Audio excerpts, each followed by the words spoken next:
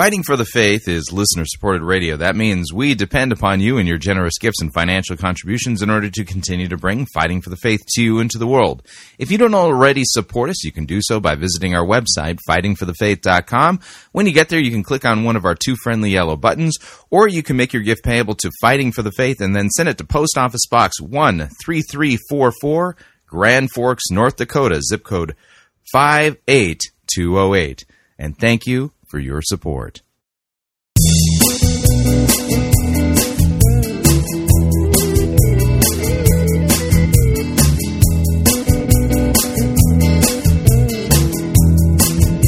It's time for another edition of Fighting for the Faith. Wednesday, April 19th, 2018. We're going to try to get 3 contestants in today. I don't know how we're going to do this, but we're going to try.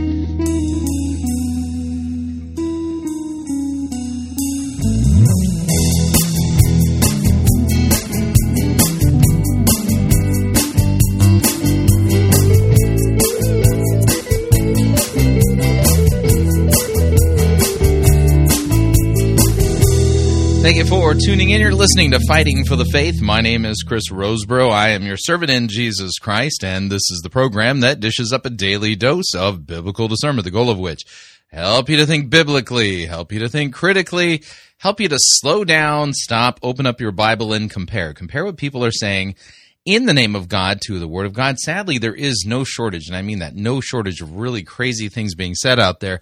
And we take the time to open up God's Word to compare and contrast what the most popular pastors, preachers, teachers, conference speakers, self-proclaimed prophets, prophetesses, self-appointed apostles and apostolettes, and those generally put forward by the evangelical industrial complex as those whom we need to be listening to, whose books apparently we need to be buying, and whose small group curricula we should be studying instead of the Word of God. Yeah, weird how that works. Over and again, we demonstrate that the steady diet of doctrine is far from what God's Word says. It's like not even close.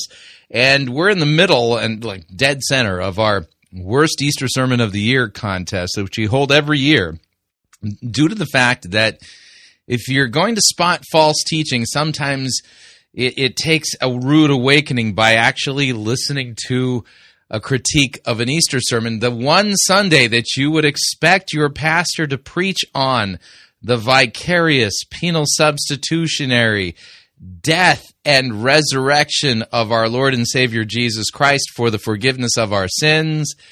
This is the Sunday you'd hear it, and we demonstrate there's a lot of churches that have no clue that that's what the Resurrection Sunday is about. So we do our worst Easter sermon of the year contest every year. We're in the thick of it. We got 3 that we're going to try to get in today. So the commercial breaks are going to be a little bit on the weird side. But first up, contestant number 3 now in our worst Easter sermon of the year contest is a female pastrix by the name of Sarah Foulger, who is in the Presbyterian Church USA. She'll be preaching from the Congregational Church of Booth Bay Harbor, and her sermon doesn't even have a name. Well, I think I'll name it. I'll name it along the way. I'll find something in the sermon that will then reflect what it's about, so that'll become the title. But here's Sarah. The last time Easter and April Fool's Day fell on the same Sunday, the year was 1956. All right, so I get the feeling we're going to get an April Fool's Sunday sermon. I was in diapers, and undoubtedly I knew how to laugh. Laughter comes quickly to babies. Within a few months of birth, they are laughing at anything surprising. There's nothing like Peekaboo for a good laugh out of a baby. Put your hands in front of your face and open them up and say Peekaboo, and you get the most delightful, lovely baby laugh. That's what we're naming the sermon, Peekaboo. The name of our sermon is Peekaboo. because, April Fools fell and Easter, same day, And even though it is the same face, the same unsurprising face that emerges with each peekaboo, the baby continues to laugh. Laughter is the universal language of surprise, and it is, as you know, highly contagious. For centuries and more, April Fool's Day has been celebrated with gentle pranks and lots of laughter the world over, from Iceland to India, from Liechtenstein to Lebanon, everywhere. Now, in the English tradition, it was at one time called Fool's Holy Day, a feast for all holy fools. Surely that is what we are. All of us, holy fools. Or as St. Paul put it, fools for Christ. Paul also talked about God's foolishness, which is wiser than any human wisdom. Yeah, that foolishness has to do with the gospel and Jesus Christ and Him crucified for our sins. Read the opening chapters of 1 Corinthians. There is no question in my mind or in my soul that God has a serious sense of humor. Right, because that was the whole point of what Paul was talking about there in 1 Corinthians chapters 1 and 2, about what a great sense of humor God has. God has a preference for the poor, for the foolish, and for the hilarious. As the author of Psalm 2 put it, the one who sits in the heavens laughs. Yeah, we're going to play our 3 rules for sound biblical exegesis, which are context, context, and context. And so you're going to note that she has said that Psalm 2 says that the one who sits in the heavens laughs, as if somehow that is proof that God has a sense of humor. Oh man, wait till you see what this passage is in context. All right, so Psalm 2, starting verse 1. Are you ready? This is the great God has a sense of humor passage. Why do the nations rage and the peoples plot in vain? The kings of the earth, they set themselves, and the rulers take counsel together against the Lord and against His anointed, His Messiah, saying, let us burst their bonds apart, cast away their cords from us. He who sits in the heavens laughs. The Lord holds them in derision. Then He will speak to them in His wrath and terrify them in His fury, saying, as for me, I have set my king on Zion, my holy hill. Yeah, so Psalm 2 is not about God's great sense of humor, because He's laughing in derision on those who are about to experience His wrath for rejecting the Messiah. Mm-hmm. That's what Psalm 2 is about. Yep. When I study the messes we human creatures have made on this earth, when I consider what we have done to this aching creation, when I ponder the cruelties we've heaped on one another and the burdens we have left to future generations, it is a comfort to think that when God isn't heartbroken over our relentless human foolishness, God is laughing uproariously. Right, because that's what Psalm 2 is about. God's big belly laugh, right? Yeah. At us and with us. We are created in the image of God, who enjoys a good belly laugh, who created a world filled with comedians, the giraffe, the armadillo, the star-nosed mole, the human toddler. We are created in the image of God, whose sense of humor is everywhere evident. So much of this world, so much of this earthly life is laughable.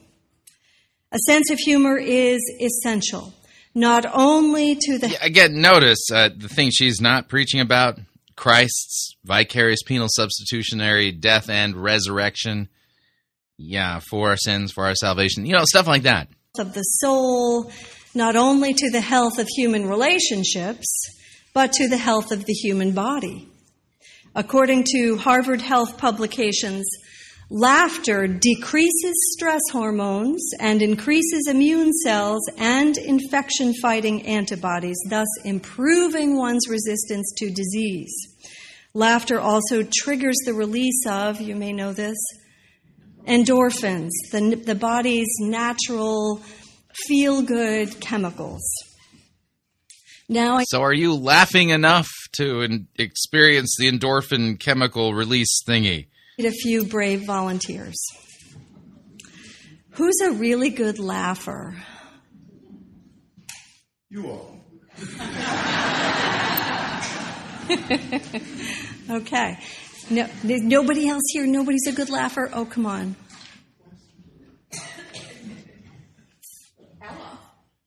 Ella's a good laugher. So people are good at pointing out other good laughers. Tom is a good laugher. Okay.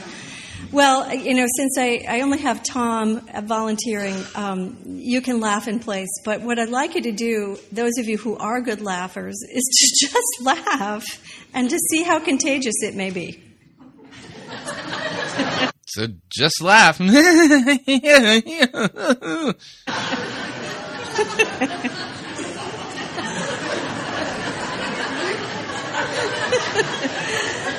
So this is her Easter Sunday sermon. Okay. Maeve, you are a good laugher too. Laughter is sacred, and it is contagious, and it is a healing gift. In my own life, God always has the last laugh. Think of it. God takes this little, mousy, wallflower, bookworm of a girl who would never dream of speaking in public and turns her into a minister of the gospel. Yeah, I'm not hearing the gospel from you, and God's word forbids women from being pastors. Weird. God takes a young woman who looks down on guy sports with all that grunting and tackling and gives her two astonishingly athletic sons. And to top off the joke, turns her into a rabid football fan. God always has the last laugh. We might think of the resurrection as a deeply divine last laugh. The resurrection is God's surprising response to the mess of sin and selfishness. The priests and the Pharisees and the Romans, they tried to make a joke of Jesus with their sadistic crown of thorns and their sarcastic royal robe. But when all is said and done, the punchline belongs to God, Jesus. Because no matter what they do to Jesus, by the grace of God, he will rise above it. And no matter how securely they try to bury him, he will rise up. I love the Easter story as told in John's Gospel. Here, the risen Christ is disguised as a gardener. It is, I think, the most humorous of the resurrection accounts. A comedy of errors with a lot of running here and there and a lot of confused coming and going and a lot of unanswered questions. Mary Magdalene goes to the tomb looking for Jesus, but the tomb is empty. She runs to the disciples to see if they know anything, and that is the first joke. Because as we know from their often quirky interactions with Jesus, the disciples rarely know anything. So the resurrection's a big joke. And we find them clueless again on Easter morning. Then, beside herself in tears, Mary looks into the tomb again as if to check the emptiness of it. This time there are 2 angels in there. These celestial beings want to know why she is weeping. What? Are you kidding me? They are angels and they don't know why she's weeping? Don't they know what has happened? The angels never do answer her. Mary turns away from the tomb once more, and suddenly she finds a gardener standing there. The gardener asks the same silly question, "Woman, why are you weeping?" Mary doesn't answer the gardener, but instead asks if he knows anything about the missing body, if perchance he's taken the body off somewhere. She doesn't get it. We can well imagine God getting... Apparently she missed the whole punchline of the joke. Who knew? Good chuckle out of the whole scene when Jesus, disguised as the gardener, takes off his mustache, so to speak, and calls her by name, Mary. And so it is that God continues to surprise us over and over again. And we really shouldn't be surprised because it's the same beautiful face that emerges each time with yet another holy peekaboo. Holy peekaboo.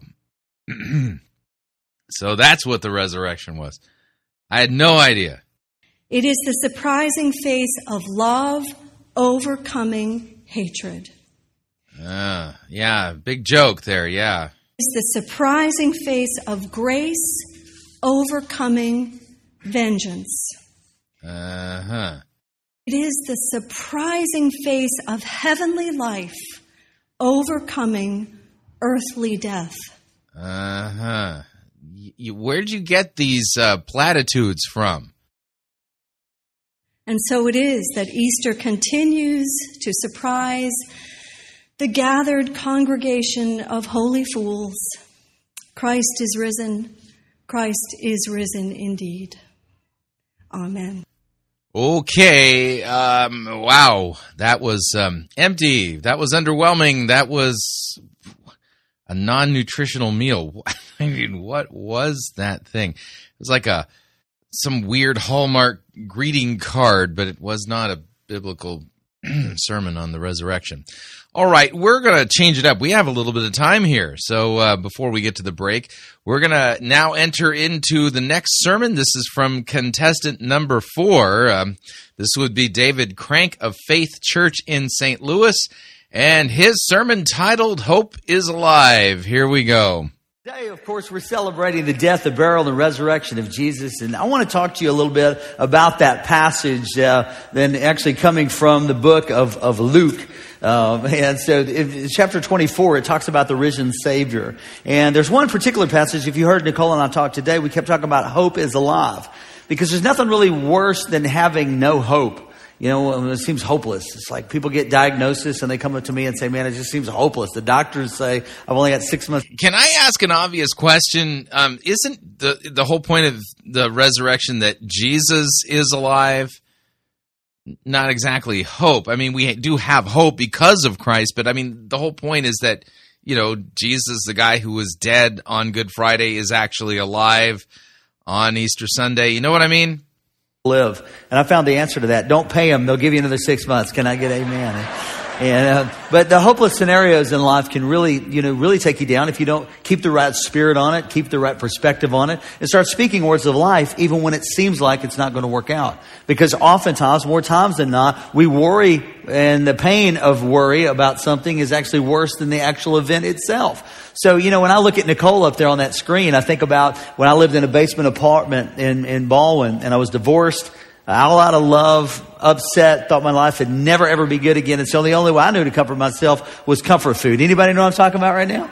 And so I was eating all the wrong things, thinking all the wrong things. And then some people came around me One of which, Doug is here tonight, this morning. He's a friend. I see him sitting out there. And Doug was there in my life. And another guy named Dave. And they were saying, you're going to live again. You're going to love again. It's okay. You didn't waste 8 years of your life. You figured out what didn't work. And then all of a sudden, God brought Nicole into my life. And if I had seen now how good my life would be, I would not have been hopeless. I wouldn't have went through all those depressed states. Because God cared for me. I'm just telling you, He didn't care for me because I was special. He just cares for everybody, and He cares for you. And whatever hopeless situation you're going through today, I'm telling you, you're going to go through it. There's no sense sweating it. Come on, somebody ought to say amen. Because of the resurrection, you can go through hopeless situations. This sounds about as empty and vapid as Sarah's holy Peekaboo sermon. God is for you. Who and what can be against you? So there's hope. Keep hope alive. Whatever you do, just say, hey, I'm overcoming this situation. So do I keep hope alive by resurrecting it or by keeping it on life support? I'm a little confused. This cancer, the odds are not going to defy. I'm going to actually turn this corner, and this is going to be a brand new year.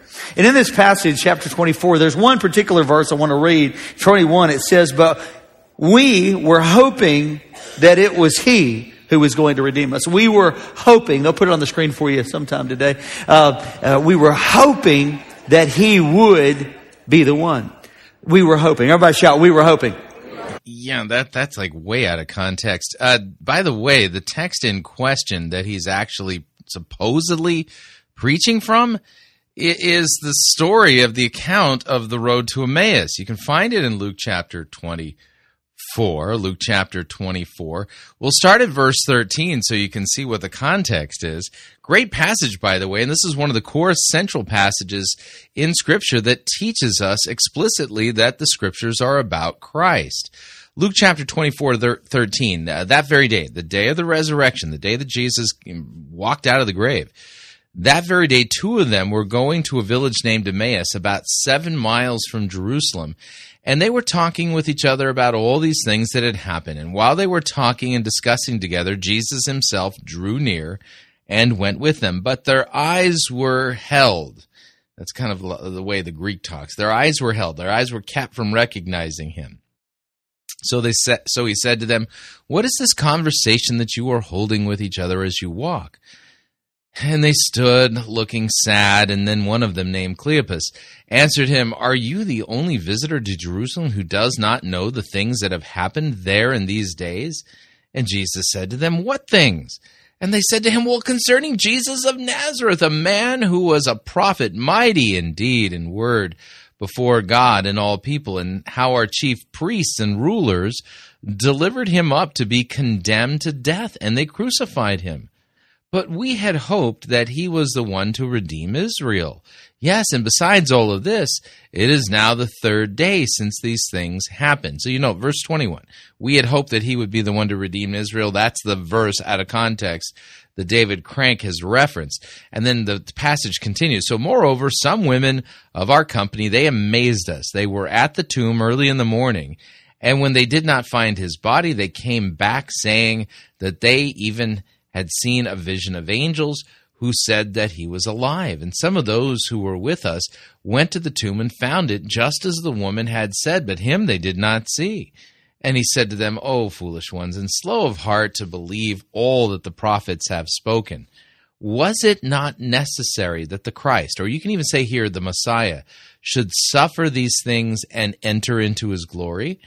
And beginning then with Moses and all of the prophets, He interpreted to them all the Scriptures, in all the Scriptures, the things concerning Himself. So they drew near to the village which they were going. He acted as if He were going farther, but they urged Him strongly, saying, stay with us, for it's toward the evening, and the day is now far spent. So He went in to stay with them, and when He was at table with them, He took the bread, blessed it, and broke it, and gave it to them, and their eyes were opened, and they recognized Jesus, and He vanished from their sight. And they said to each other, did not our hearts burn within us while He talked to us on the road, while He opened to us the Scriptures? And they rose that same hour and returned to Jerusalem. They found the 11, and those who were with them gathered together, saying, the Lord has risen. He has risen indeed, the text says, and has appeared to Simon. And then they told what had happened on the road and how He was known to them in the breaking of the bread. So Cleopas and his companion now become eyewitnesses of the resurrection. They've seen the risen Christ, and Jesus opened up the scriptures and showed them all the things concerning himself. Great passage. All of it took place on that very, very first Resurrection Sunday. And what is Pastor Crank doing? He's taking one verse from this account to get the word hoped. We had hoped that he was the one who would redeem Israel. And let's see where he goes with this. So sometimes you're hoping, like I was hoping that business would work. I was hoping this situation would change. I was hoping my kids would get off drugs. I was hoping. Luke 24 has nothing to do with hoping the situation would change or hoping your kid would get off drugs. What are you doing? You're thinking that there is no hope. If you continue to read this passage, in fact, in 24, it says that Jesus has been resurrected, and this guy that just quoted, that invented that passage right there, his name was Cleo. And Cleo was one of the disciples of Jesus that you don't hear much about.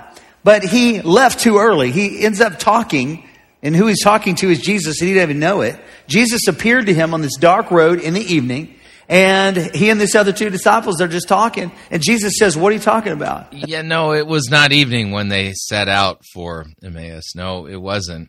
He said, we were hoping. You haven't heard? Jesus? You haven't heard about Jesus? It is Jesus. That's hilarious. He says he was supposed to resurrect on the third day, and it's the third day, and he is not resurrected. How many of y'all know you got to be careful because third day... Yeah, that's not what the text says. The text actually says, I just read it out, that it is the third day, and our women amazed us, said that the tomb was empty and that he had risen from the grave. He's not... Even in his recounting of the story, he's got it 180 degrees backwards. He's factually incorrect. It's an actual 24-hour day, right? So you're thinking that it could happen in the morning and it might happen in the evening. You don't know when it's going to happen, but he said it's going to happen on the third day. And they said, we were hoping that he would be resurrected. It's dark, it's dusky, they're on a dirt road, and Jesus is just talking to them. But he doesn't reveal himself. They don't know who it is. I got to thinking about that passage this week. How many I'm sure you did. times are you and I walking down some dusty road, hopeless? Jesus is there talking to us, and we're like, you just don't understand. Yeah, it's never happened. Jesus has never talked to me while I was on a dusty road. Because, when we sin, by the way, is not when Jesus found out about our sin. Come on, somebody ought to help me. People tell me all the time, and I've done this too, where I'm like, well, I don't want to break it to God what I did, so I'm going to wait and tell him later. He's omnipresent, meaning that he's everywhere at one time. He knows when we did what we did, so the best thing we can do is just reveal it. But sometimes we're walking down a path and we don't realize that he is with us. When we're good, he's with us. When we're bad, we're with us. You're in a hospital, he's with you. A divorce, he's with you. He said, I will never leave you or forsake you. I am with you even to the end of the age. Come on, somebody give God praise today. Okay, we're going to pause that particular sermon right there and go into our first break. Man, this guy is miserable.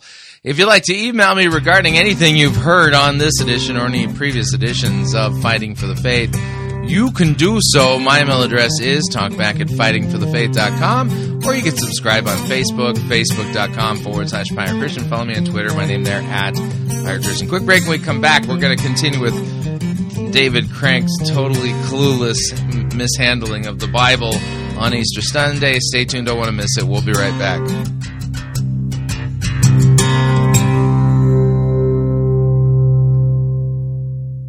No itching ears are scratched here. You're listening to Fighting for the Faith.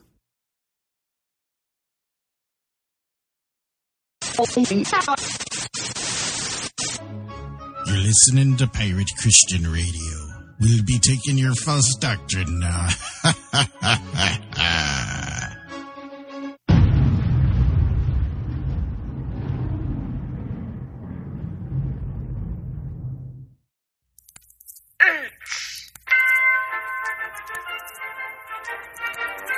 Max Holliday's Birdcage Theater presents Church Day Soleil.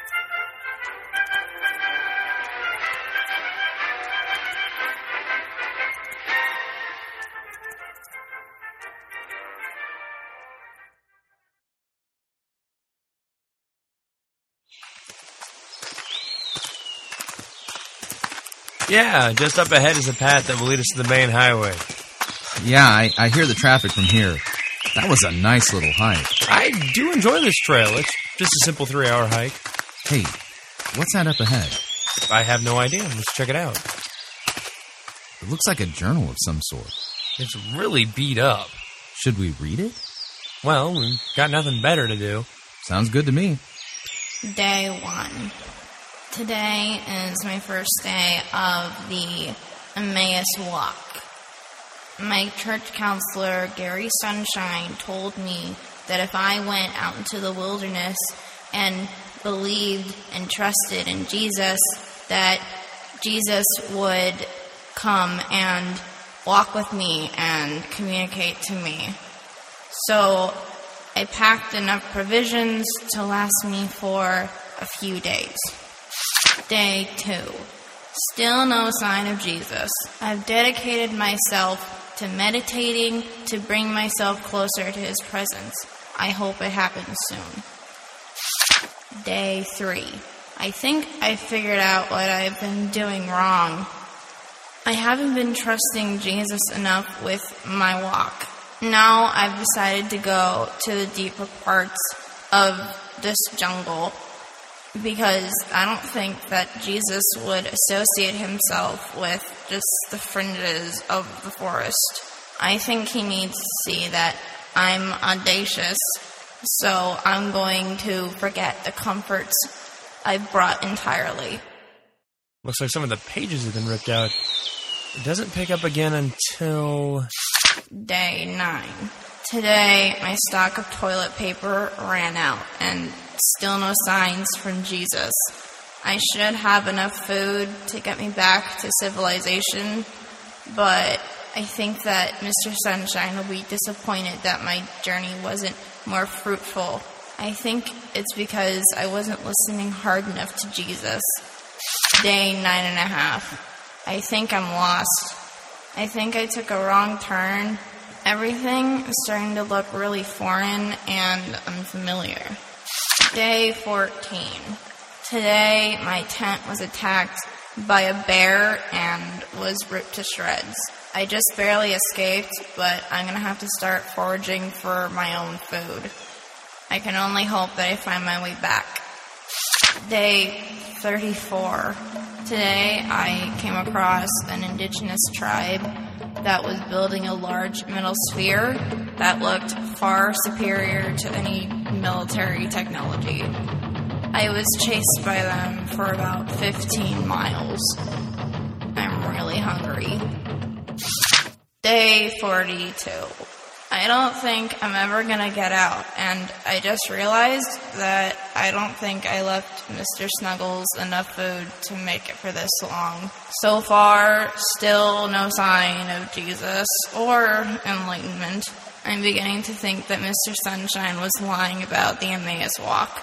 Day 88. I think I'm done.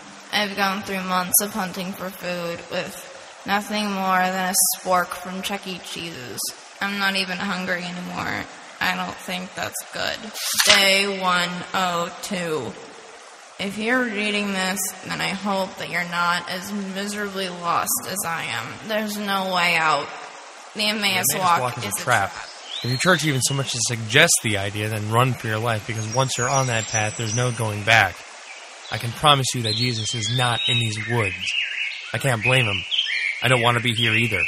I can't do this anymore. I give up.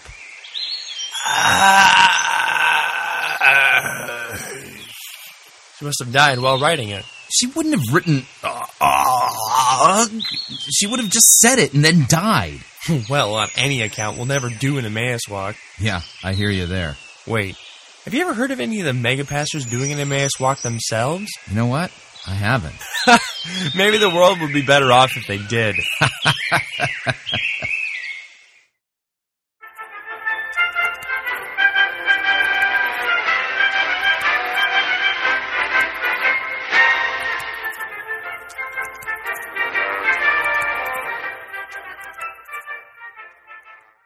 Hey everyone, it's Rex here to tell you about a product that I use on a daily basis.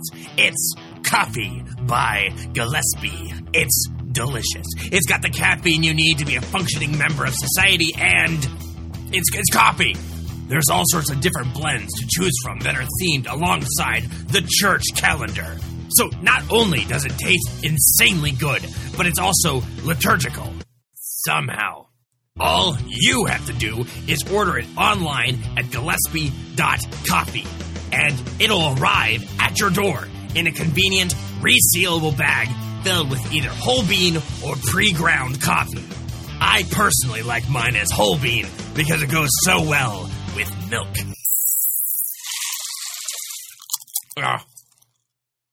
Now that's what I call a balanced breakfast. So head on over to Gillespie.coffee and get some. That's GILLESPIE.coffee. Rex out!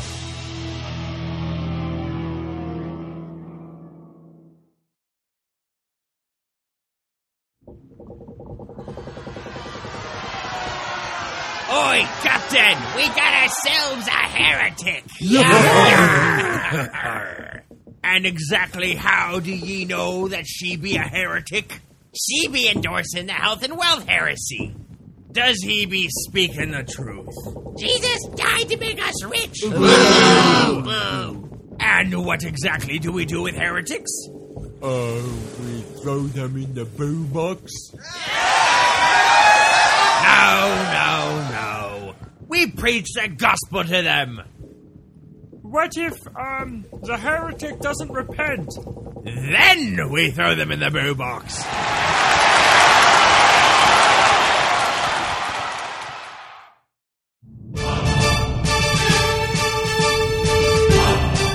To err is to heretic. To R is to pirate. Get yourself over to www.piratechristianradio.com/Reformanda and purchase yourself a copy of the game Reformanda and join the fight for the faith today.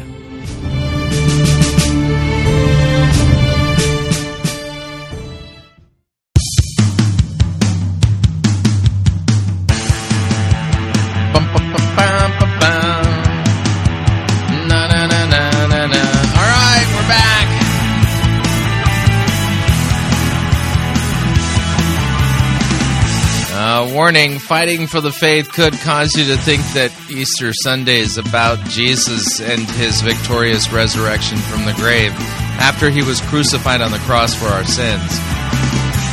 Just a reminder, Fighting for the Faith is listener-supported radio. That means we depend upon you and your generous gifts, financial contributions in order to continue to bring Fighting for the Faith to you and to the world, and you can partner with us. It is a partnership. Visit our website, fightingforthefaith.com. When you get there, you'll see our three friendly yellow buttons. One says donate, the other says join our crew, the other says become a patron. When you join our crew, you get to pick your rank in our crew, and rank is based upon your monthly commitment. Lowest rank is Powder Monkey at $9.95 a month. After that, Gunner's Mate at $24.95 a month. From there, Master Gunner at $49.95 a month, and then Quartermaster $99.95 a month. Joining our crew is a great way to support us. Of course, if you would like to make a one-time contribution, you can do so by clicking on the donate button. If you'd like to become a patron on Patreon, click on the become a patron button. And let me thank you and for your support. And if you'd like to send your contribution in the old-fashioned way, by the way, you do so by making your gift payable to Fighting for the Faith and then sending it to Post Office Box 13344, Grand Forks, North Dakota, zip code 58208. And now let me thank you for your support. We truly cannot do what we are doing here without it. All right, here is the rest of David Crank's Hope is Alive Easter sermon, where he's already perfectly mangled God's word. We continue. He's the Lord. So I thought it also was cool how, out of all the disciples Jesus could have went to, he knew that Cleo was going to be the sad sack that walked down the road crying about what didn't happen. Because everybody has different personalities. How many of y'all know your personality? Raise your hand. You're a phlegmatic, you're a choleric, you're a melancholic. How many of y'all like me and you have multiple personalities? So you're phlegmatic. Yeah, okay. With all of them, all right. So we have this personality trait, and Jesus knew it. Like, my kids are different. Like Austin, he's pastoring in Florida. Great church. It's big like. So was Cleo phlegmatic, choleric, or which one does the text say he was? And I started a church there and put him in it. And when Nicole and I got married, he was 7. And so I took him as my own son. But his personality is so different than mine. He's a real processor. Like meetings, I'll be in meetings with him tomorrow. And one thing that drives me crazy about being in meetings with Austin is Austin asks so many questions. He's question.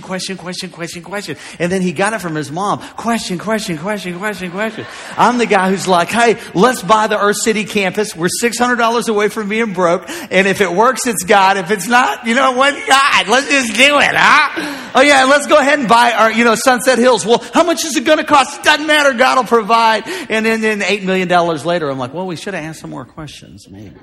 That his personality is more questions. My daughter, who's 14, her personality is she's a sneaker. She sneaks in on stuff. Like yesterday, she came up and she's hugging me and loving me and writing songs about me. And I'm kind of like, oh man, she's like, oh, I love you, Dad. I love you, Dad. Daddy. I love my dad. I'm like, yeah, he loves her dad. She's like, let's go to the mall. And then I'm walking down the mall, spending money I don't have to impress people we don't know. Come on, somebody ought to help me right now, because she snuck up on me. And so Jesus knew that his personality was, I thought it was going to happen and it didn't happen. So Jesus goes out of his way. This is his big reveal. He has died on the cross. He paid the penalty of sin. He went to hell, defeated death, hell, and the grave, beat up the devil, comes back, and you'd think he would be like, but Jesus' personality is sneaky. He sneaks up on him. Hey, what are you guys talking about? So Jesus' personality is sneaky. I see. Yeah, that might be an important trait if he's ever in a pitched battle with the sneaky squid spirit. Understand? If you knew Jesus, he was a good man. He's like, oh yeah, tell me more. He was, huh? Okay. Yeah, no, that's not how the conversation went down. Now, he sneaks up. Jesus is that way. When he revealed himself here on the earth, you would think that God coming to earth would be like, I'm going to be born in a big city, maybe Vatican City, maybe New York City, maybe Germany, all these big cities, maybe in Jerusalem. No, a little podunk town in Bethlehem. Well, what about a big hotel? What about a big palace? No. I'm just thinking maybe a manger. He just keeps sneaking in. The disciples are out on a... Yeah, see, the reason Jesus chose to be born in Bethlehem to poverty-stricken parents from Nazareth and, have them put him in a manger is because he's sneaking in. Says no biblical text anywhere. And they're freaking out because there's a storm, and then Jesus comes walking to them and like, oh, it's a ghost. And he's like, no, April Fools, it's me. Come on, somebody. It's me. Yeah, no, that's not how that story went down either. He's just sneaking up on you. I'm just here to tell you that Jesus is sneaky, and maybe the situation that you're going through right now looks horrible, but maybe he's sneaky and he's right here in this divorce. He's right here in... Yeah, see, Jesus is being sneaky in the middle of your divorce. Unbelievable. Pain. Come on, somebody. He's right here in this trial. If you won't question God, but you will trust God and you will obey God, I promise you, he will show up, he will show out, and if he shows up and shows out, you're coming out. You're coming out of debt, lack, depression, into freedom, because you're blessed, you're favored, you're anointed, you're qualified, you're loved, you're esteemed. Because no. your Father is God, and Jesus went and defeated hell, death, and the grave, and came back and... Yeah, it's true he defeated all of those things, but this big hype applause line thing that you're doing right now, has nothing to do with it. Gave it to you! Come on! Don't give me a Tiger Woods clap. Let's do no golf clapping up in here today. Hey! Somebody say hallelujah. So he said, we were hoping that it was somebody. We were hoping that it would turn out different. Sometimes you do hope that it would turn out different. But stuff happens. Life happens. And so I think sometimes at church, maybe it's your first time to this church, or maybe you haven't been to church a long time, or maybe you're one of the Kristian. That's a church? Oh, sorry. I thought it was something different. You'll come Christmas and Easter, and that's fine, But at the end of the day, if your life isn't going so well, maybe you should add more of this to your diet. You can say, wait a minute. That's why I preach this message this way today. So you realize that church is real, it is relevant, is applicable to your life right away. That you can take these... Really, twisting God's word makes it relevant. pieces and feel better about yourself, because if I know something about you, you have a mind. How many of y'all have a mind? Raise your hand if you have a mind. Over half of you, that's pretty good. How many of y'all have a good mind? Raise your hand if you got a good mind. How many of y'all got a sharp mind? Raise your hand if you got a sharp mind. A little less people. How many next to you got a dirty mind? Point to somebody right here. You got a dirty mind, bad mind. Okay, so everybody got a different mind. Well, the Bible said, let this mind be in you, which is in Christ Jesus. And my mind works like this. I want to see what works like you. So in the middle of the night, maybe last night, I preached a bunch. I was hospitalized on Tuesday, taken out on an ambulance, got preaching in Cuba last week, got some kind of crazy virus, knocked me out of my mind, blacking out, and they're hauling me out. And then I'm having panic attacks while this is happening, because the last time this happened, like 5 years ago, the ambulance driver broke my foot. Then they're taking me outside the other night of my house, and they're like, hey, look, PD, because all these cops and paramedics around here, that I live around here, so they love me, and they're like, we hate to scare you, but we're going to put the sheet over your head so you don't get wet, but if your neighbors see this is going to be bad. So they put the sheet over my head, and I'm like, man, this is going to look good in the newspaper, but I'm so sick, I don't care, but I do care. But then I thought, well, it's Resurrection Week. I'll be like, he's alive! He's alive, and I forgive it. Come on, son. And then, we have a lot of problems at our house. People break in our house. People break my ribs. People break my hand. People try to hurt us, gun us down. So one stalker went way too far this week and tried something really, really silly with my daughter. He's charged with 9 counts of stupidity. He's in the jail today. So that happened. And there was a lot of stuff happening. And when all this was happening, I was kind of feeling like, God, this is a bad thing. It's hard being me. And I started having a pity party. And the pity party is the smallest attended party of any party that's ever been partied. It's like a pity party is just you and the devil. Come on, somebody. But your mind starts thinking bad things. And sometimes in the middle of the night, your mind can do crazy things and get to going. Anybody, your mind ever get really going fast in the middle of the night? Has it ever been going so fast that you thought, I need to get up and write all these things down that I'm thinking about right now, because I might not remember them tomorrow, because you've worried enough in the middle of the night to realize once you faint from exhaustion and then you finally wake up, you go, what the heck was I worried about last night? I don't remember what it was. You relate to what I'm saying. So if you've got this thing going on in your mind, you have to learn to control your mind. And one of the ways that we control our mind is this. We have to think about Jesus being on the cross. And now, just like Cleo, he's walking and he's depressed and thinking and crying about what didn't happen. And he's having a pity party about it. And Jesus shows up and says, hey, hang on a minute. Really why I'm here is to comfort you right now. Because not only did I die for you not to go to hell, those stripes on the back, those were for healing. But also that throne. Now comes the word of faith, prosperity, false gospel. So Jesus took stripes on the back so that you can experience divine health. Of crowns upon my head, that was because I knew the biggest problem you were going to have was between these appendages on the side of your head. And I'm here to tell you, so Jesus wore a crown of thorns for your mental health, right? That you have nothing to worry about, because I was dead, but I'm alive forevermore, and I'm going to take care of you. Come on, somebody. I'm going to meet all your needs according to my riches and glory. I'm going to satisfy you. I'm going to comfort you. I'm going to bless you, and I'm going to take care of you. The problem is, though, you don't even know it's me. I'm right here, right beside you, and in this darkness. The text says their eyes were held. In this trial of being overwhelmed by a lot of obstacles, you've allowed that thing to become bigger than God. So now God wanted to give you a promotion. But first, He's got to give you a promise. Right. He wants to give you a promotion. But first things first. Promise first. Okay. I'm talking to you, Weldon. I'm talking to everybody online right now. I'm saying that God knows exactly where you are this Sunday. And He wants to take care of you. Everybody shout, He's going to take care of me. In the last remaining moments here, I want us to go to verse 30. It says, now it came to pass. And that's a good one. Everybody shout, now it came to pass. Shout it with me. I can almost hear Weldon Springs. Let's say it again. What? Now it came to pass. That's good. So if your mother-in-law came to spend the winter, now it came to pass. Now it came to pass that He sat at the table with them. He took bread, blessed it, and broke it and gave it to them. And sounds a lot like the Lord's Supper to me. And their eyes were opened, and they knew that it was Him. He now prepares this table before them. They're in His room, and Jesus now signifies what had just happened on the cross, where He took His body and He broke it. And when He's preparing this table before them in the presence of the enemies of their thought, so all of a sudden they look at His hands. They're like, oh my gosh, look at the holes. It's Jesus. He revealed Himself right there. And may I suggest to you that it's in your brokenness that God reveals Himself to you.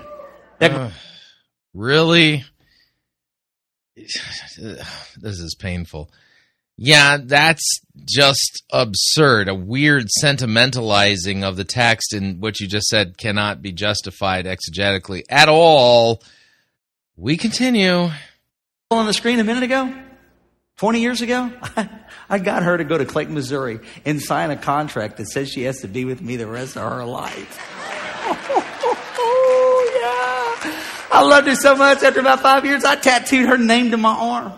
Then my hands swell up a lot because I fly a lot. I flew here and fly back to her city. A helicopter back. So you're going up and down and your hands are swelling all the time. And so I can't wear a wedding ring a lot of times. So she told me she loved me so much about 5 years ago. She said, hey, I want you to tattoo my wedding ring on your finger. And I'm like, yes, I like it. So I put a ring on it. Yeah. And so she sit there and let it because she wants everybody to know that boy is mine. And I'm like, I don't even know what she sees in me, but she believes in me and she loves me. I'm just here to tell you that I went through all the brokenness and now I have something that is whole.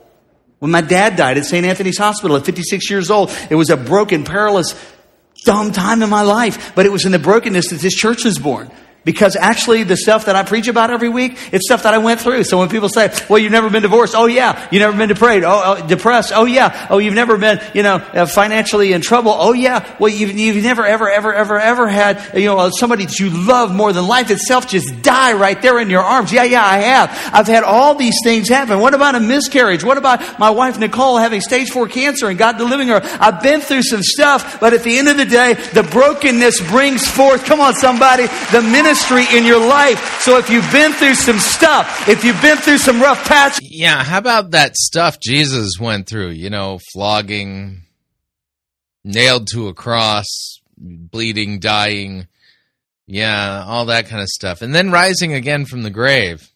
If the devil said you weren't going to make it, if you feel like, man, I don't even know how long I'm going to live because I've had the air knocked out of me. And if you're more than 4 years old, you can say amen to a lot of this stuff. God has a plan for you. The devil has a plan for you. The devil's plan is bad, to kill, to steal, and destroy. Well, but God's plan. Yeah, John chapter 10, the thief comes to steal, to kill, and to destroy. That's talking about false teachers. Yeah, not really the devil. Is good, and he came that we might have life, and since he paid such a big price, we need to enjoy our life, embrace our life, love our life. Yeah, Jesus paid such a big price, you need to enjoy your life. Live our life. Somebody ought to shout amen to the full, till it overflows, because I got 3 minutes and 32 seconds to finish. Well, get on with it, because you really haven't even really gotten started. I feel like a blind dog in a meat house. I don't know where to go. It's like, or a mosquito at a nudist colony. Come on, I don't know where to bite. It's like, well, so much to do. Okay, so here, as I wrap this up in 2 minutes and 36 seconds. If I were to sum up everything that I've said today, God wants to be with you. God wants to be with me. Wow. Okay. He wants to walk along a dirty, dusty, dark trail. He wants to go on an Emmaus walk with me. Really? How do you figure? Living in a basement apartment with no furniture because my wife took it all. I don't know if you heard of the divorced Barbie, but it comes with all Ken's stuff. So now I don't have anything but me, a cat, which don't judge me, and my motorcycle in this apartment. You talk about feeling lonely. You feel like you lost everything. But I had some people surrounding me. And this is what's so important. This is why church is so important. When you get involved in a church, I'm not talking about Baptist, Presbyterian, Catholic, Lutheran. All these are great churches. And all those work as long as they point back to Jesus. But I'm talking about a relationship with Jesus that puts you around other people. Because sometimes you got to let go of what you thought was going. Right. You can only find other people at David Crank's church. You can't really find other people at those other churches. Right. Yeah. So you can grab on to what God knows is going to be. And in the brokenness of those moments, you'll be able to be who you're called to be. Because after all, you got to be you. Because nobody else can be a better you than you. And God knew that you were going to do that. God knew that they were going to do that. He knew that you would be betrayed. He knew that this setback would happen. Yeah, you would be betrayed. I thought the story of Jesus' death and resurrection includes him actually being betrayed for 30 pieces of silver. You put the emphasis totally on the wrong syllable. He said, hang on a minute. I'm going to take this mess and I'm going to make a message out of it. I didn't know that I would pastor the biggest black church in St. Louis. I'm white. Well, if you know that, I'm actually black, trapped in a white man's body. Come on, Lord. Somebody ought to say amen. Oh, Lord Jesus.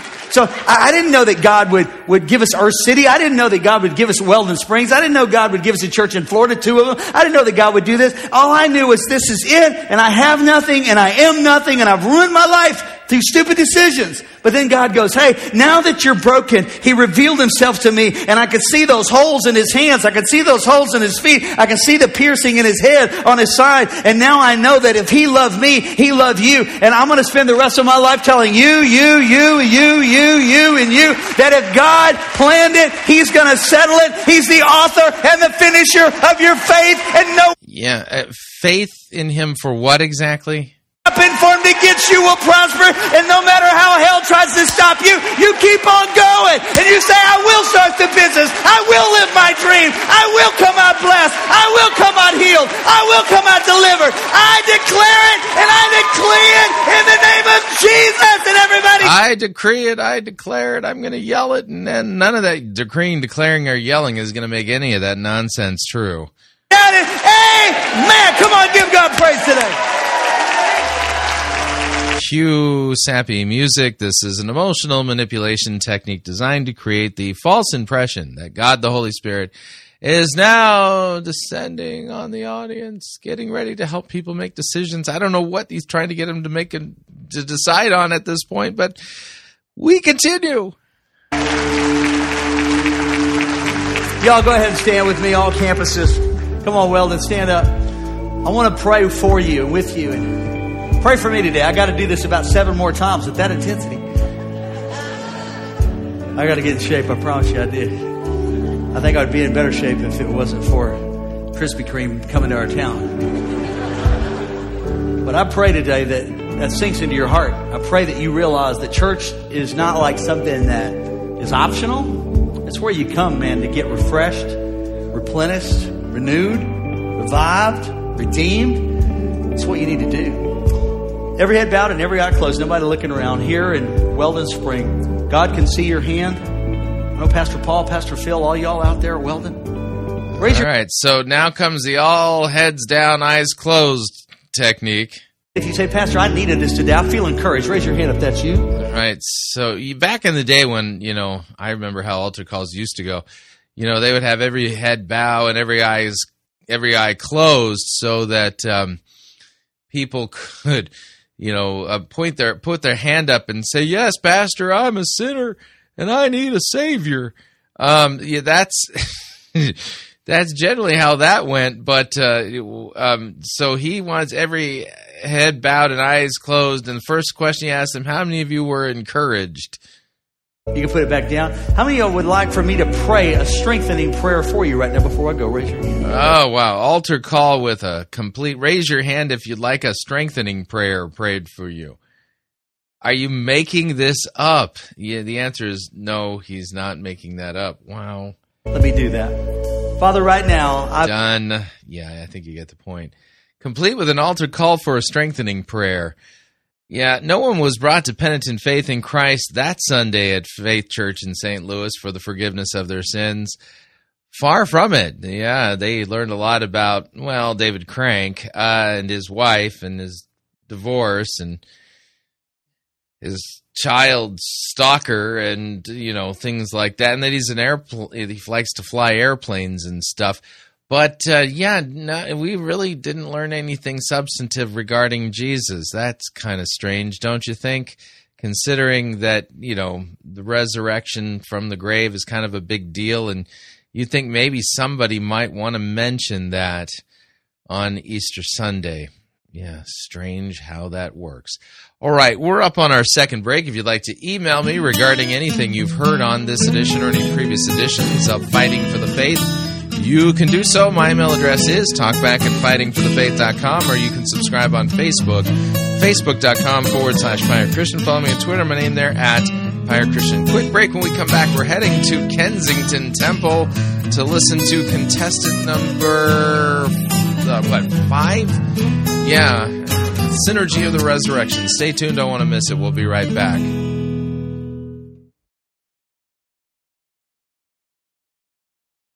Gibberish is not one of the gifts of the Holy Spirit. You're listening to Fighting for the Faith.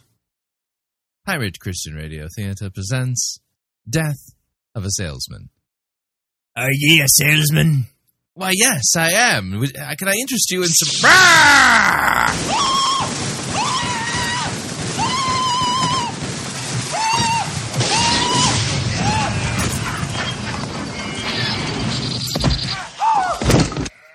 You're listening to Pirate Christian Radio. Hi, Chris Rosebrough here to talk about our longtime featured advertiser, Cheapo Air. Doesn't matter if you're traveling for business reasons or for pleasure. Doesn't matter if you're traveling within the United States or abroad. Cheapo Air is the place for you to save literally hundreds of dollars on your airfare, hotel rooms, and rental cars. Visit our website, fightingforthefaith.com. On the side of our website, you'll see our ad banners. Look at the ad banner for Cheapo Air and look on it. There's a promo code. Write the promo code down.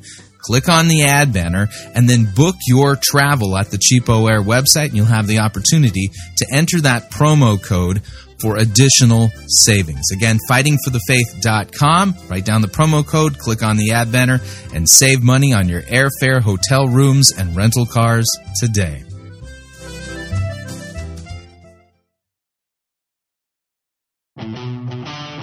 Hey, you. Yeah, you. Listening to this program right now. Have you ever found yourself wishing there was more Fighting for the Faith content that you could listen to and share with your friends? Well, you're in luck, because we now at Pirate Christian Media have a YouTube channel that we upload content to on a weekly basis.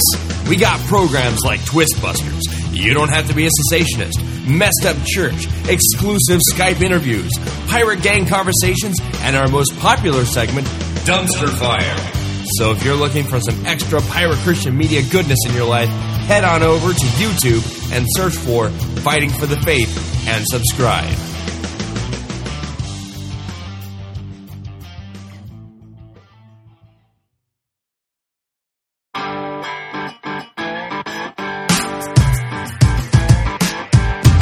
All right, we're back. It's so hard getting through this week. You haven't heard the ones that didn't make the cut. You have been spared. You have had mercy. I've had to plow through all of this garbage.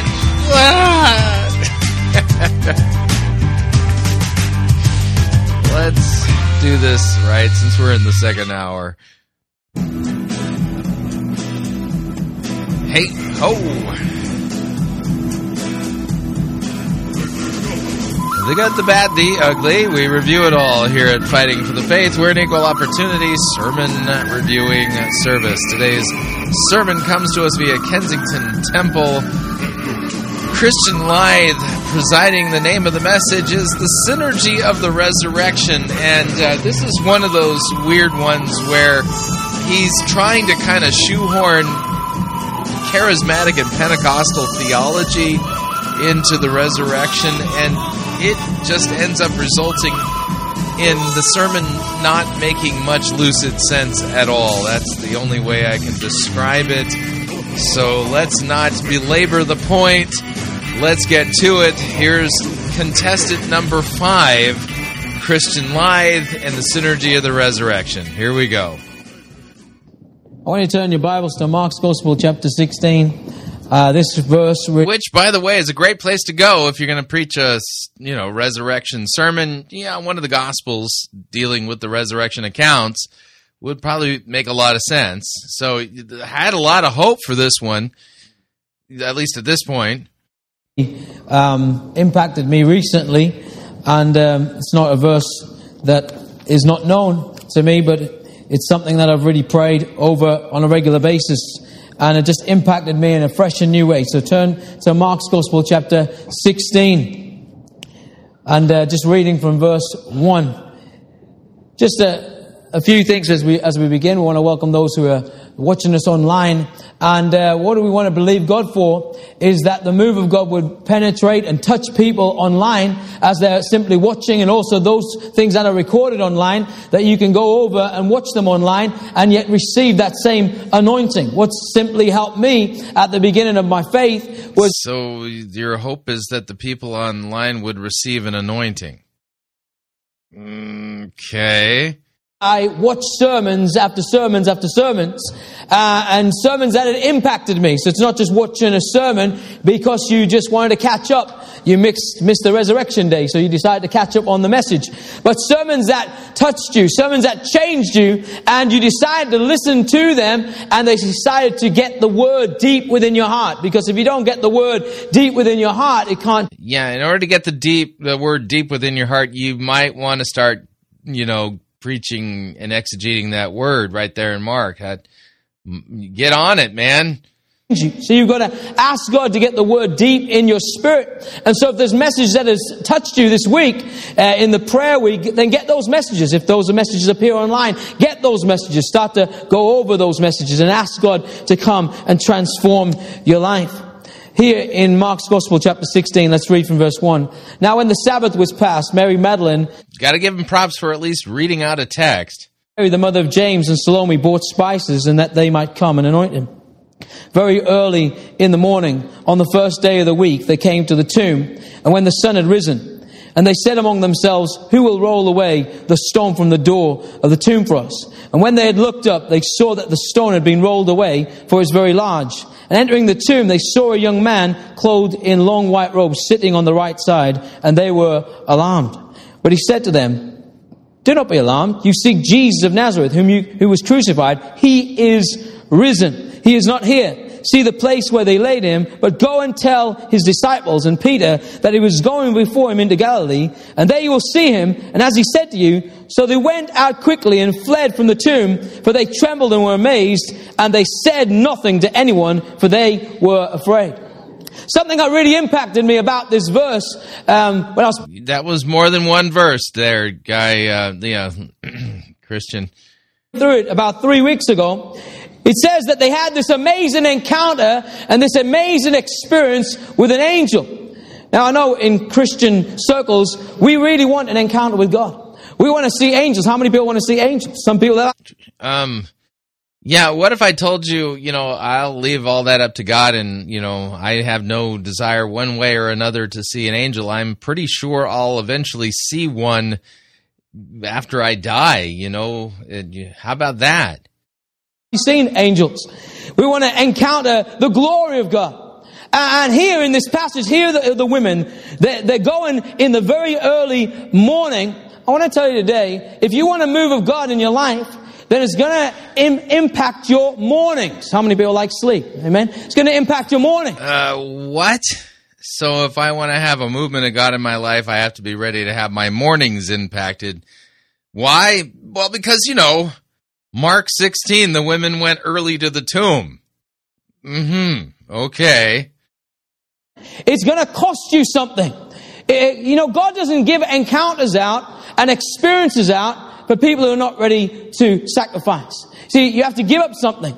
God's got something quality for you. And here they are early in the morning. Now, they're not going there to get anything. They're just there to anoint the body, go through the motions, do the natural thing. But during their natural early morning wake up, then suddenly they have this experience with God. And then it says here, who will roll away the stone from the door of the tomb for us. So they were thinking, naturally speaking. But when they looked up, something different had happened. The stone had rolled away. Now, I believe that during morning prayers, as you get up faithfully in morning prayer, something is going to start happening to you. Yeah, why do you think something's going to start happening to me as I wake up early and faithfully for morning prayer? Just because you're twisting Mark 16 in the account of the women visiting the tomb. I'm not seeing it. Stones in your life are going to start to move, amen? I don't know about you, but... Oh, yeah, let me back that up. The stones in my life are going to start moving. Happening to you. The stones in your life are going to start to move, amen? No, I can't say amen to this. This is utter nonsense. I don't know about you, but I've found that as I begin to wake up at 6:45 every morning, challenging myself, not every day, but as much as possible, set my alarm clock, that things have been different. Things have been different for me. Now, as you think about natural things, they were thinking about natural things. Now, the stone, they were thinking, how are we going to roll away the stone? Naturally speaking. And sometimes we're caught up in natural things. We try to have natural answers to supernatural things. We want things to shift spiritually, but I'm pretty sure that stone was not a supernatural problem. It was 100% a natural problem. What is this weird dichotomy you're making regarding the stone and natural and supernatural things? This is not what this text is about. Busy doing natural things.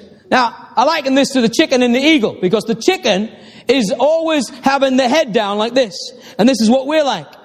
We have our head down and we're trying to get God to answer us, and we're thinking, what's going to happen to the stone? How are things going to happen in our lives? And our head is down on a consistent basis. In fact, right, our head's down, because chickens. That's the reason. Okay. If you just purely in the natural, then you suddenly get caught up in circumstances and situations. Now, if you're seeking God and you want something to move in your life, you can bet something's going to happen to you. Someone's going to annoy you. Someone's going to get right up your skin. Now, if someone gets... Well, you're right, Kristian. You're annoying me with this twisting of God's word. You've succeeded there, yeah. Up your skin, then you can't stop thinking about that person. Now, if you're me and someone gets up my skin, then I'm thinking in a fleshly way, I'm thinking, when can I knock that person out? Now, not physically, maybe. I know that I have to be very, very on guard, because one day I was on the train. And to be honest, as far as I was concerned, I was in revival. I was listening to my iPod. I was listening to worship, and I was experiencing the presence of God. And then somebody just barged me off the train. And immediately, within seconds, something just rose up inside of me. It was not the Holy Spirit. And I was just thinking, I'm going to knock this guy out. And suddenly, I felt the voice of the Holy Spirit say to me, Kristian, it's not worth it. It's not worth it. Walk away. Walk away. Now, back in the day, when we were playing football, if someone punched me, I'll just punch them back. In split seconds, I wouldn't even have that chance of the Holy Spirit to warn me. I would just do it straight away, because I was naturally minded.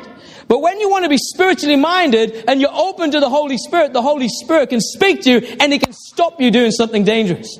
Right, yeah, because the Holy Spirit stopped the women from doing what dangerous thing again in Mark 16? Yeah, this is so weird. Yeah, they were looking for a natural rolling away of the stone, and then the stone had been rolled away, and the Bible says they looked up. See, an eagle looks up, amen? No. By the way, there were no chickens mentioned in Mark 16 either. Nor were there any eagles mentioned in Mark 16. So I'm glad that, eagles look up. I thought eagles look down while they're soaring. That's what I thought about them. Who knew? I guess apparently I was wrong. Kristian Lythe says they look up. Yeah, but only chickens look down. He looks up to God. He soars. You see, the Bible says, lift up your eyes. Where comes your help? Your help comes from the Lord. Now, these women, they were going through stuff. They were going through situations. Yeah, those women, they went through stuff. Yeah, we all go through stuff and stuff. Jesus, their Lord, had passed away. So naturally speaking, they were going through emotions. They were going through fear. They were going through anxiety. Yeah, I'm going through emotions listening to this terrible sermon. Through worry. And I've got a funny feeling that was the simple reason why they did nothing. They did nothing. They did nothing. They were perfectly worthless because they were going through stuff. Amazing experience, but because they were gripped with fear, because they were gripped with anxiety, because they were gripped with stuff, it stopped them being effective for God. Now, we've had an amazing... Yeah, they were totally ineffective for God because they were going through stuff. Right. Mark 16 doesn't say that. Luke doesn't say that. John doesn't say that. Matthew doesn't say that either. Haven't we? Wednesday, Thursday, Friday morning, and Friday afternoon. But we really need to work deeper in our hearts and allow God to change those fears in our lives. Because if we have those fears and we have those anxieties, Now, God is working on you, amen? You're a work in progress. But if you have Amen. I'm glad I'm a work in progress. fear and those anxieties and those stresses, they're going to hinder you from moving forward with God. Because Right, stresses and anxieties, they hinder you. as they did absolutely nothing, I would have thought if they had an encounter with an angel. Because it says here, it says, go and tell Peter. Go and tell my disciples quickly. But they trembled and they were amazed and they said nothing to anyone. They didn't do anything. They were so gripped. Now, when I came to KT, we were challenged to go out onto the streets and evangelize. And somebody said to me, Kristian, I believe that God's called you to speak and to preach the gospel. And I used to be in a choir, believe it or not, amen. I used to be in a choir at age 15, and we used to be on TV on the BBC and in the Northeast. And I remember they used to ask us to give testimony. And I used to be filled with all this anxiety and this stress. I never really knew it was there until I started getting asked to come forward and share testimony. I'm talking about the type of fear where you're literally, your legs shaking. I mean, I remember doing my driving test. Anybody done a driving test? And Well, you know, the fear of public speaking is one of the greatest fears that a lot of people suffer from, yeah. Reverse park and you're just like this. And you're looking at your legs and say, what are you doing? I'm trying to reverse here. Because of the type of fear that grips you, it disables you, it stops you being effective for God. And God wants to remove that stuff. And I remember the youth pastor, he looked at the back, and I remember as we were in the choir, I would just be hiding because my heart would start beating. I'd get all nervous. And one time he asked me to come forward, and I was standing at the front at age 16, and I was thinking to myself, my God, what am I going to say? And I just said, Jesus loves you. And I just legged it back as quickly as possible. Because fear can grip you. These people were in fear. They were anxious. They lost their Lord. If you've ever lost somebody, you know you went through this stuff. So I came to KT with this word from somebody saying, you're going to preach. And I sat down with Bruce Atkinson down in the lower hall, and I said, I believe God's called me to preach. I've never preached before. And he said, go and serve the missions department. And I remember going out on the streets, and one of the guys was saying, why don't you preach? And I said, well, I'm going to pray. I feel anointed to pray. And so I'd be praying and praying and praying, partly because I was scared of preaching, but also because I felt there was an anointing on my prayer. And I was really connecting with God. I was having some God encounters. And one of the guys said, you know, when you pray, I feel the anointing. And I felt like saying, yes, I'm going to continue to pray. You're going to continue to feel the anointing. Because I'd see him walking up in the street preaching like this. And I think, how could you possibly do that? How can you possibly think that any of this has anything to do with the account of Christ's bodily resurrection from the grave from Mark 16? Do that. I'm just going to keep praying. Maybe one day God will change me. See, these disciples, it goes on, if you read verse 9, now when he arose early in the first day of the week, he appeared to Mary Magdalene, out of whom he had cast 7 demons. And she went out and told those as they mourned and wept. And when they heard that he was alive, they did not believe. They did not believe. And after he appeared in another form to 2 of them, as they walked and went into the country, they went and told of the rest, but they did not believe them either. They did not believe, even though the women told them, even though 2 others, allegedly maybe the people on the road to Emmaus, 2 people who'd encountered Jesus and said, he's alive, come and see him. Bam. No, I don't believe. What was that? They were gripped by fear, anxiety, and troubles. I call it fat. Amen. God wants to remove the fat. Fear, anxiety, and trouble. He wants to remove the fat from your life. I had a picture this week about somebody who's coming to church with these big fat African suitcases. You know, the ones you try to get extra kilos on as you fly back home to Nigeria. These big ones, yeah? And you come in every week and you're putting them down at the altar. But the problem is you're not leaving them at the altar. You're just carrying them back to your house again. And it seems you're carrying all these weights around in your life, these fat troubles, these fat anxieties, these fat fears. And God wants to deliver you. He wants you to leave these suitcases at the front, amen? And He wants to bring freedom into your life. And often these fears can hinder us and hold us back. So I remember when I finally defeated that first level of fear when it came to preaching. Here, it says in verse 14, later he appeared to the 11 as they sat at the table. And he rebuked their unbelief and hardness of heart because they did not believe those who had seen him after he had risen. And he said to them, go into all the world and preach the gospel to every creature. He who believes and is baptized will be saved. He who does not believe will be condemned. And these signs will follow those who believe. In my name they will cast out demons. They will speak with new tongues. They will take up serpents, and if they drink anything deadly, it will by no means hurt them. They will lay hands on the sick and they will recover. See, I was in a position where somebody had said, God's called you to do something. God's called you to preach.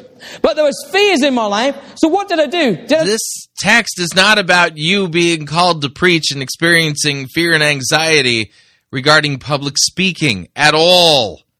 Nothing? No. I decided I've got to do something. I came to Bible school in KT. And even that wasn't enough to break the fear because I was going out during the Bible school. So what else did I do? They were saying, hey, there's some missions happening. Now, this is the Great Commission. This is a mission. Jesus, the last words of Jesus. He says to the disciples, now bear in mind, they're weak, they're fearful, they're anxious, they're stressed, they've lost their friend, they've lost the Messiah, they've lost him. They're dealing with the emotion of all this stuff, as well as the fear of the Roman soldiers and society. They're gripped with fear. And then Jesus comes, he rebukes them, and then he commissions them. He believes in them. And I want to tell you today, he believes in you, amen?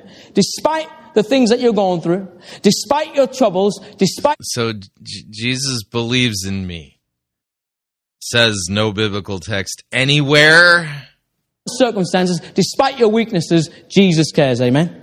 And in the midst of your cares, he commissions you and he says, go into all the world and preach the gospel.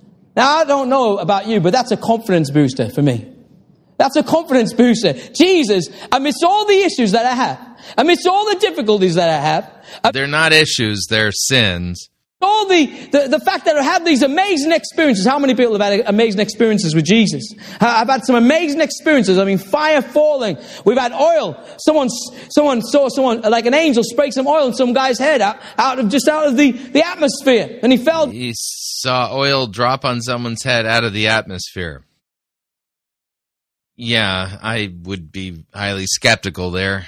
And he was commissioned just here in the Bible school. We've had oil in people's hands. We've had amazing experiences. But yet sometimes we still find ourselves in a situation where we're doing nothing. We find ourselves, God, I still can't wake up at 6:45. I still can't wake up at 6:45. I'm trying. I'm going to do it. I'm going to keep on doing it. I'm going to switch my light on. I'm going to kneel down. I'm going to keep doing it. I'm going to stay awake at night. I'm going to keep worshiping the Lord despite whether I fail him or not. And in the midst of my failures, Jesus says, go into all the world and preach the gospel. See, I believe that Jesus is not taking away our difficulties, not taking away our weaknesses, but in the midst of our weaknesses, in the midst of our difficulties, he is going to anoint us and he's going to lift us up to a completely different level. Amen. And he said, no, I can't say amen to that. Where are you getting that? Go into all the world and preach the gospel. So how did I work on my fears? Well, Philip Whitehead, who's the director of evangelism at that time, had a mission in Finland. And this is how it started for me. So we're hearing more of the autobiography of Kristian Lythe. Yeah, that makes no sense on any Sunday, yet alone the day that Christ rose from the grave. Now, nothing's really changed in God challenging me here in the church. Because on Wednesday night, Colin had texted out some texts and said, get some people to be ready to preach this week. And I noticed that I wasn't on the list, but I prepared anyway. And I felt I was encountering God and had a message. And I preached on Thursday, being caught up. And you can only give that which God has given you. Amen? You can't give something that God hasn't given you. And you have to believe that God's able to multiply it. Now, if it's tiny, then he can multiply it and make it big. If it's big, then he can make it even bigger. But whatever he gives you, you can't use someone else's gift. You can only use your gift. And so I basically signed up for this Finnish mission. And Phil Whitehead, he just said, tomorrow you're going to preach. What? Where? Where am I going to preach? You're going to preach right in front of in the evangelism crusade in town. You're going to preach the gospel. And how are you going to do it? Well, I thought, I've never preached before. This is a guy who's in the choir. When I'm asked to preach, I'm getting all nervous and I'm shaking and my legs are shaking. And now he's asking me to preach. What am I going to do? He gave me a little bit of wisdom. He said, just use one verse, preach that verse, and then that's enough. So I wrote down the verse. The wages of sin is death, but the gift of God is eternal life. Very easy. So the music was playing. Everybody, Fabio and the team, they weren't there then, but something similar to that. Amazing worship. The presence of God was there. Some Finnish people listening, some people drinking beer. And here's me, just 18 years old, standing up, shaking and ready to say, God, Lord, all my fears, all my worries, all my anxieties, all my stresses come into the service. And I'm saying, God, I'm willing. I know you've called me. And I've got this verse. The wages of sin is death, but the gift of God is eternal life. So I keep repeating it to myself. The wages of sin is death, but the gift of God is eternal life. Wages of sin, all you have to do, Christian, is just say the wages of sin is death and the gift of God is eternal life. All you need to do, Christian, is say the wages of sin is death, the gift of God is eternal life. All you need to do is say wages of sin is death, but the gift of God is eternal life. And so I got up there, and that's exactly what I did. I said it 3 times. I said, the wages of sin is death, but the gift of God is eternal life. The wages of sin is death, the gift of God is eternal life. The wages of sin is death, but the gift of God is eternal life. Hallelujah. Amen. I went back. But I tell you something that happened. When I did that, something broke off me. Something broke off me. Like a fender or something? Something broke off me. And I know there's 2 things. One, you've got to be willing to move forward with God. And you've got to trust God that He's going to deliver you from your weaknesses. So you've got to be willing to move forward. You take one step, God takes another step. He helps you. This has nothing to do with the resurrection of Christ or Mark 16. Helps you move forward. And I'm calling this message the synergy of the resurrection, because it says the Lord worked with them. We'll read it in a moment. He worked with them.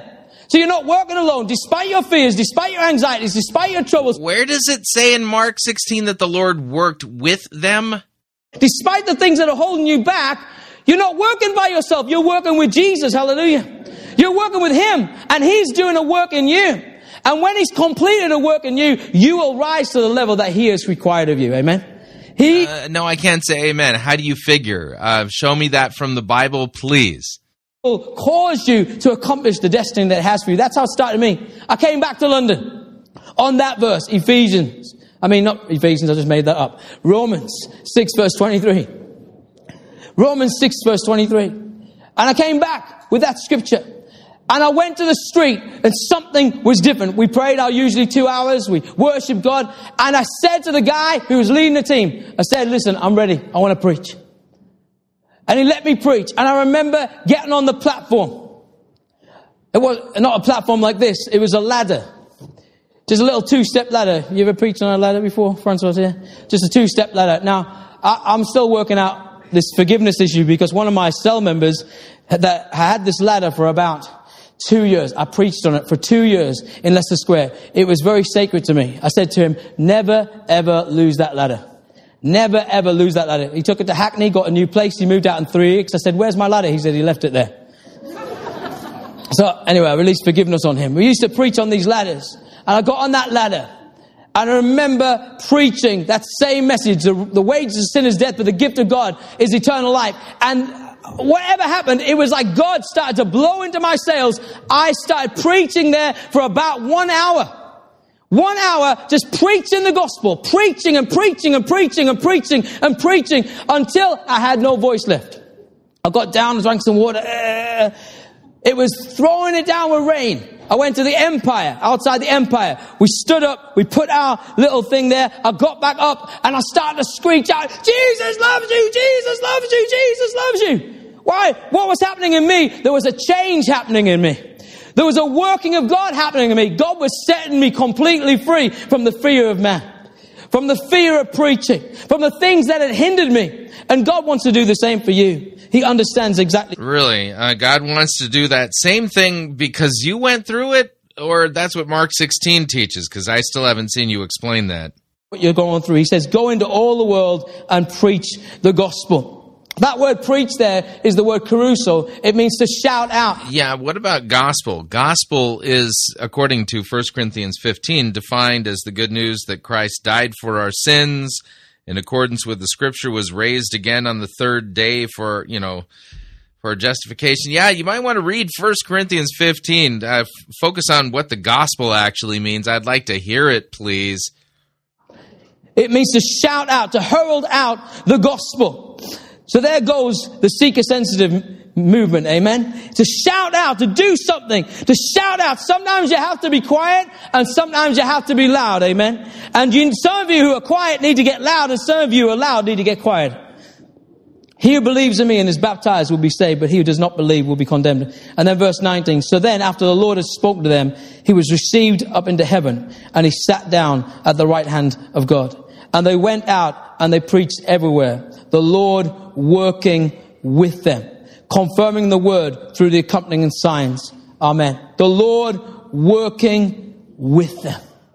The Lord working with them. That word working with them is the word synergio in the Greek. And it is, I don't know if I pronounced it right, but basically it means synergy. You working by yourself cannot do it. But you working with God. It's you working with God. The Lord worked with them. The Lord worked with them. And as the Lord was working with them, he confirmed his word through the accompanying signs. The accompanying signs. The Lord worked with them. We're in a church right now where George... Yeah, I hate to break it to him, but that's the long ending of Mark and probably not part of the original autographs. So his whole main point of his sermon is actually based upon a text that probably wasn't even written by Mark. He's opened this building, and they used to go up and down the country, and they believed that the Lord would work with them. They simply believed it. They believed. Now, they set up shop in a building like this, in town, maybe a town hall, and they had the services. And they were believing for God to confirm his word by signs following. So they had the meetings, maybe some small. They started off small with a few 5, 10 people, nothing much happening. And then there was a miracle that took place. Maybe someone came out of a wheelchair. Maybe someone who was blind started to see. And that was the breakthrough. Suddenly, you said there was a miracle. You said it might be this or might. Which one was it, by the way? And do you have evidence of it? Next night, the building was packed. And they would have these miracle campaigns for 5 days, 7 days, maybe a couple of weeks.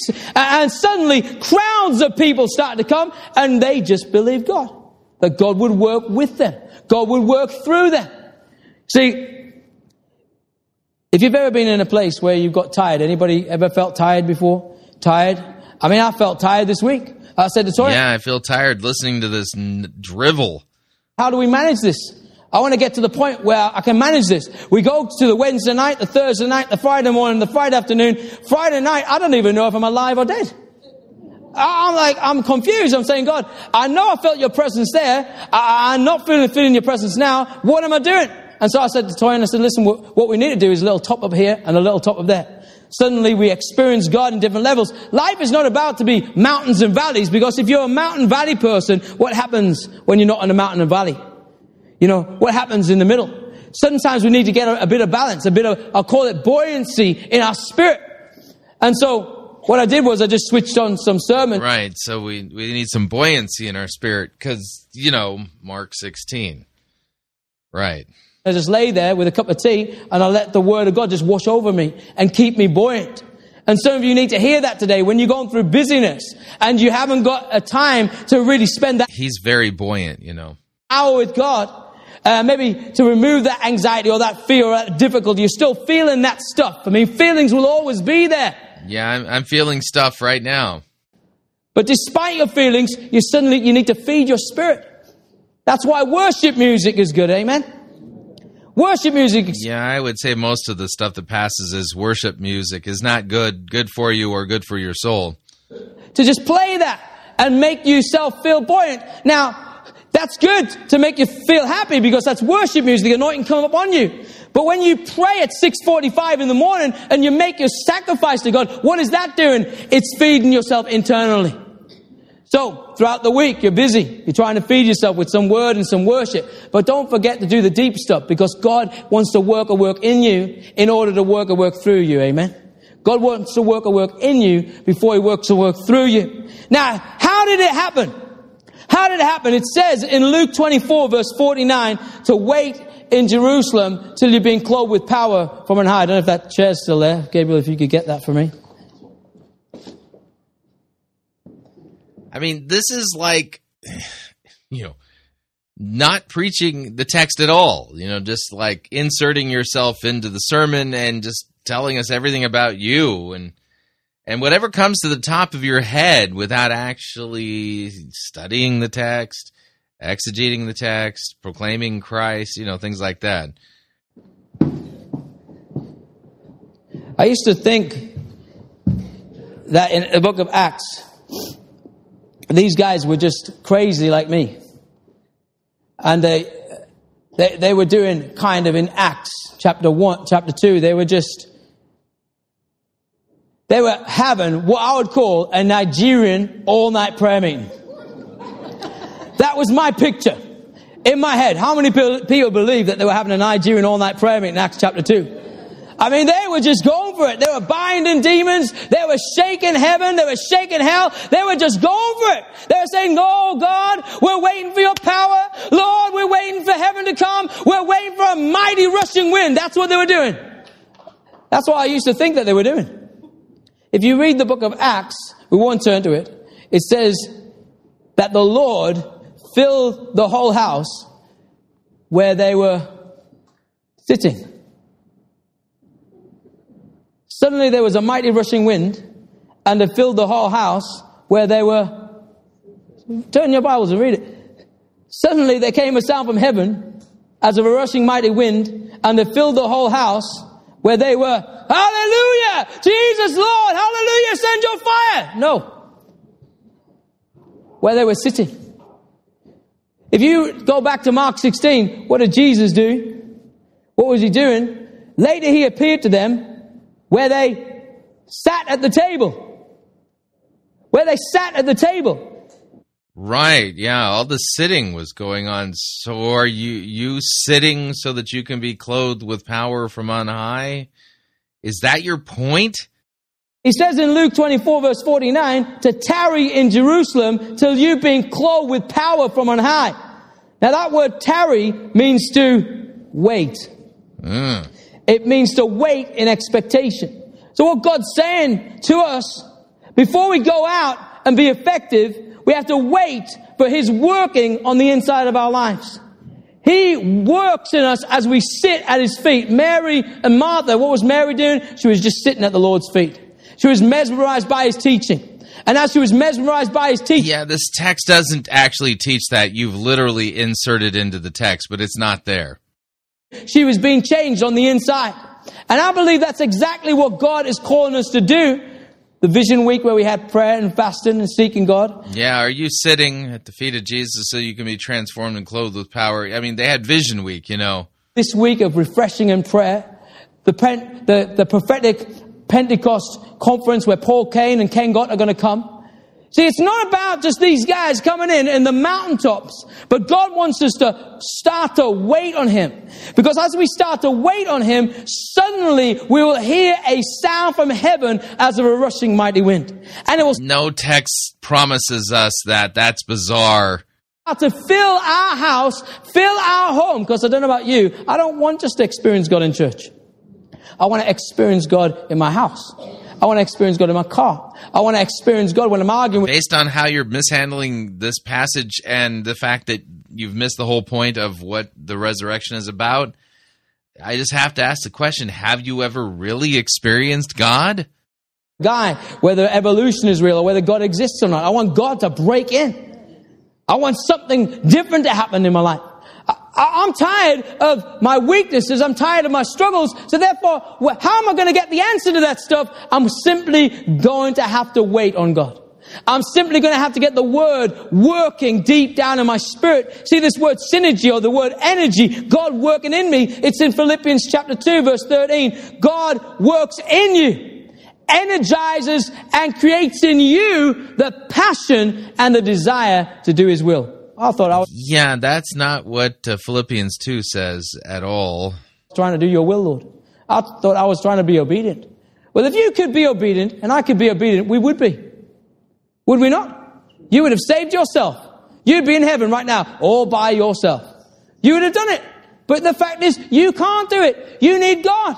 And so did the disciples. They were confused, hard of heart, even after all the miracles and the blind eyes and the stuff. Yeah, I'm confused too, especially with how you're coming up with any of these points from this text. Yes, because without him we cannot do it. With him we can do it. With God, all things are possible. And it's not just the external, it's the internal.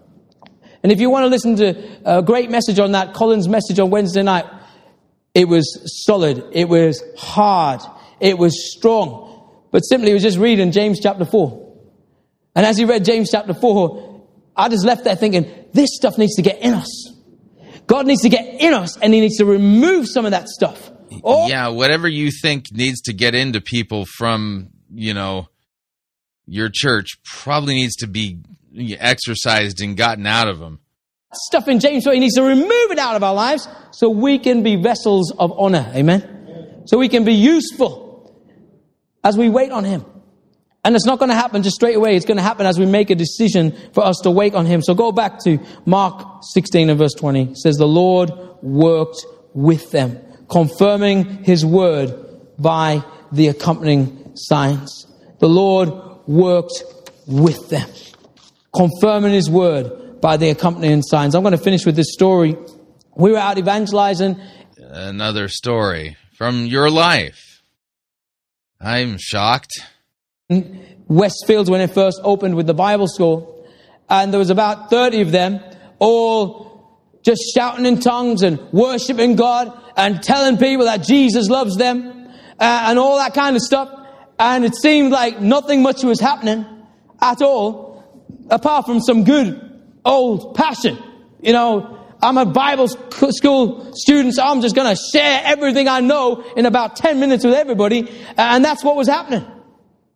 And then we finished, and a few people were prayed for, nothing really happened. And then we were finishing and we were praying. And a lady had come out of nowhere and she said, you know what, I've got this pain in my head.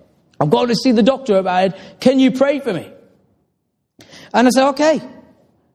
Internally, I was like, I don't really want to pray for you because I want to go home. I've been here 2 hours. But externally, I was like, well, Jesus loves you and I'll pray for you because I'm the leader here. So I had to do it. But you know what? When I put her in the prayer queue, something happened to me. Suddenly, I felt God's heart for that lady. And as I prayed and put my hand up on her head, I felt tears come to my eyes, and I just said, in the name of Jesus, I command that pain to come out of your head in the name of Jesus. And as I prayed that prayer, something between God giving me his heart and the wind of the Holy Spirit just hit the back of my head and hit that lady, and she fell right down on the floor and she started to shake in the middle outside Westfields.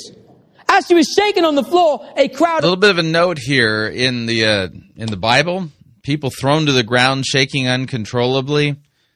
That's a manifestation of a demon, not a manifestation of the Holy Spirit. People came together, and a man who was sat in the corner just by a lamppost, he saw this, and he was peering over, and he was asking, what is that? What is that? The lady next to him said, that's God. That's God. And in a matter of moments, he had prayed the prayer to receive Jesus as she explained to him the gospel. Amen? What that story shows me is that we, for 2 hours, were trying to do something, being faithful in evangelism and doing what we can do. But no, you should have been sitting instead. What were you thinking? That no one can be saved and no one can become a Christian without God himself.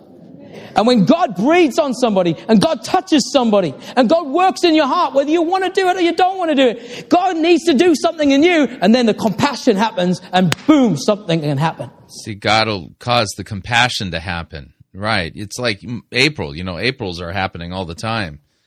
I want God to use me. Do you want God to use you? Amen? I want this move of God, and it's been prophesied that this move of God will happen in the streets. It will happen in communities. It will happen in your houses. It's a move of God, not a stay of God, a move of God. It's going to move out into different parts. And how's it going to happen? You are the move of God. Amen? You are the move of God. Tell your neighbor, you are the move of God. Some of you don't believe me. Because God... So I'm the move of God. You are aware of the big news. Jesus rose bodily from the grave. Kind of a big deal. Moves through you. God moves through you. God is dwelling in your heart. He's dwelling in your life. And as you allow him to have more of your life, Then when you go out and you just simply pray for people, share, step out, God will start to change you. He'll start to mold you. He'll start to do something in you, and He'll start to do something through you. Let's bow our heads in prayer. Done. Wow, what a mess. All right. 3 sermons in one fell swoop. I almost didn't make it. But there's contestants 3, 4, and 5. Just as a reminder, voting will begin at the end of the week on Friday evening after the broadcast at Pirate Christian Radio. So just to let you know that, if you felt that one of these things, that just deserved the coveted Worst Easter Sermon of the Year contest award, you'll be able to vote for him at the end of the week. Wow, I need to go get something for my headache. If you'd like to email me regarding anything you've heard on this edition or any previous editions of Fighting for the Faith, you can do so. My email address is talkback@fightingforthefaith.com, or you can subscribe on Facebook, facebook.com/Pirate Christian. Follow me on Twitter, my name there, @Pirate Christian. Till tomorrow, may God richly bless you in the grace and mercy won by Jesus Christ, His vicarious death on the cross for all of your sins. Amen.